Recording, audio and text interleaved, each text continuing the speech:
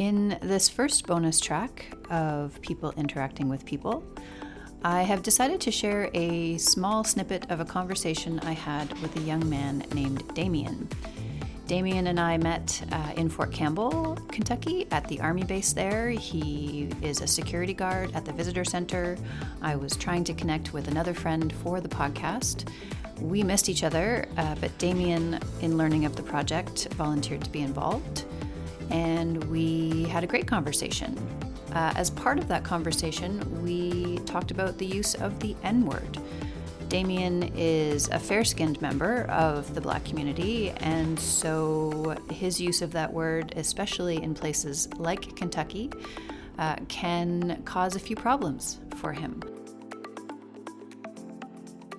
I also wanted to share this snippet because today is Martin Luther King Jr. Day in the United States, and I share a story with Damien about my friend Madeleine Sherwood, who worked closely with Martin Luther King Jr. during the Civil Rights Movement. So I hope you enjoy this first snippet from my conversation with Damien. Stay tuned. More will be shared in episode 4.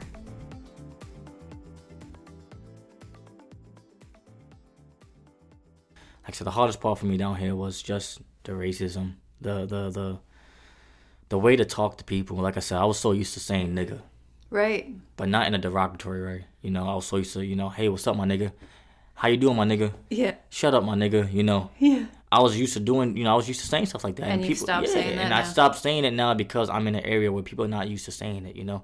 I'm in an area where if I say it, people look at me like, oh, why you say it? But I still say it because that's just who I am. Is it white people or Black people or both? It's both. Okay. It's both. And it shocked me when and if you have the fair skin as well, and they don't associate you right away with the Black community, they could be hearing that as offensive. Exactly. Yes? Yep.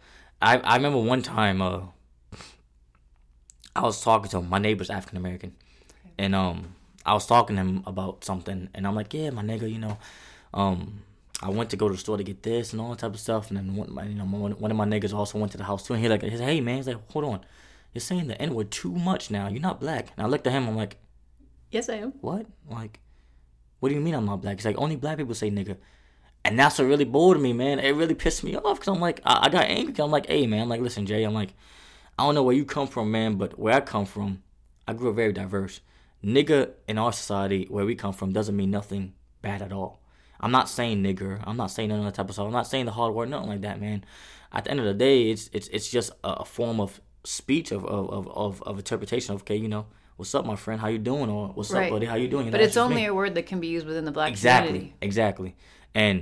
But were you all right with that? But growing up in a Black community, man, like, I just grew up saying that word. It was okay for people to know that, okay, he's saying nigga, in a way that it wasn't going to be nothing negative to me, Right. I've met people that's not from New York City, that's not from LA, that's not from Detroit, that's not from Houston, that's not from Dallas, that's from the countryside, that would never say nigga in their life and say it out of nowhere.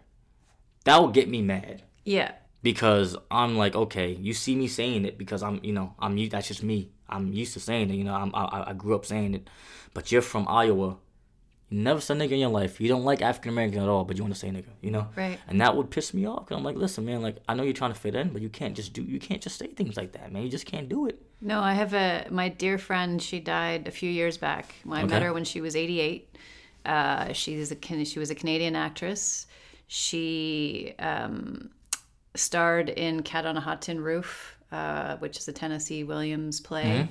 She was on Broadway. She was in the movies with Paul Newman and Elizabeth Taylor. I think she was Sister May as the character, I think. And she was in The Flying Nun with Sally Field. She did a few pretty big things. That's cool. Yeah. But she was also, a lot of people don't know this about her, married to a Black man. And this was in the 1950s and 60s. So when things like that were still incredibly taboo. Mm-hmm. And she worked with Martin Luther King Jr. Personally during the Civil Rights Movement. And she told me a few of these stories. And one of the stories she told me was how she was on stage rehearsing with Tennessee Williams and the cast. And he kept using the N-word. And he never used it in his life, right? And, well, it was the fact that he was using it in a rather derogatory way. Okay, yeah. And as a white man, any white person saying that, it's going to be considered derogatory. Am I right in assuming that or saying that? No, you're just so she actually stopped in the middle of the rehearsal and requested that they stop using that word. And she got them to stop using that word. That's beautiful. That's beautiful. Because it was personal for her too, right? And this is something I've said recently as well. Like, it's unfortunate that it took me as long as it did to become aware of my white privilege, because I'm almost 50 now.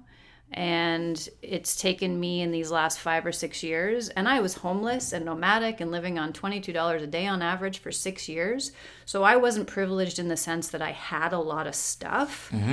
I was privileged in the sense that I was provided opportunities that if my skin color was a different one than it is, it would be different. I would not have had. Yep. I was able to sit in diners for 2 nights straight.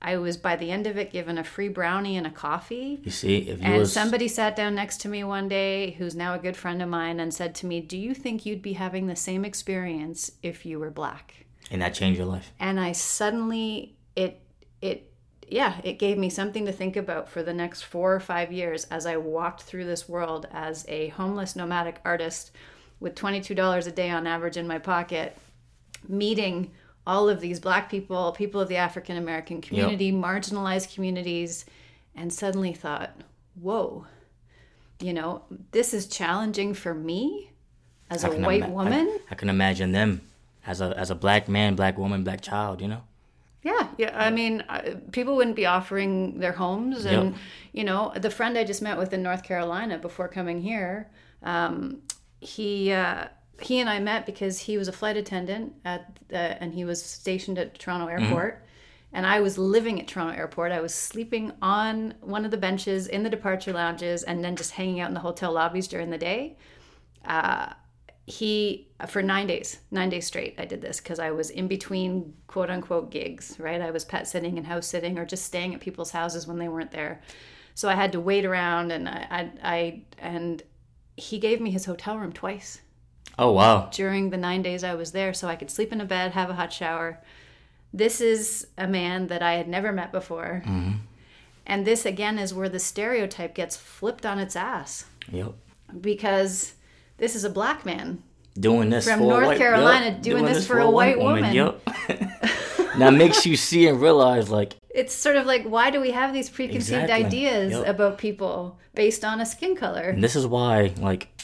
I don't watch the news. I stay away from all that stuff, man, and just like to just explore and just talk to new people and stuff like that. You feel me? Because you meet new people, and you meet people in life for a reason. I met you for a reason. Absolutely. Everything happens for a reason. Absolutely. And it's just beautiful how you as a white woman can say that and can see it in a different perspective than anybody else can.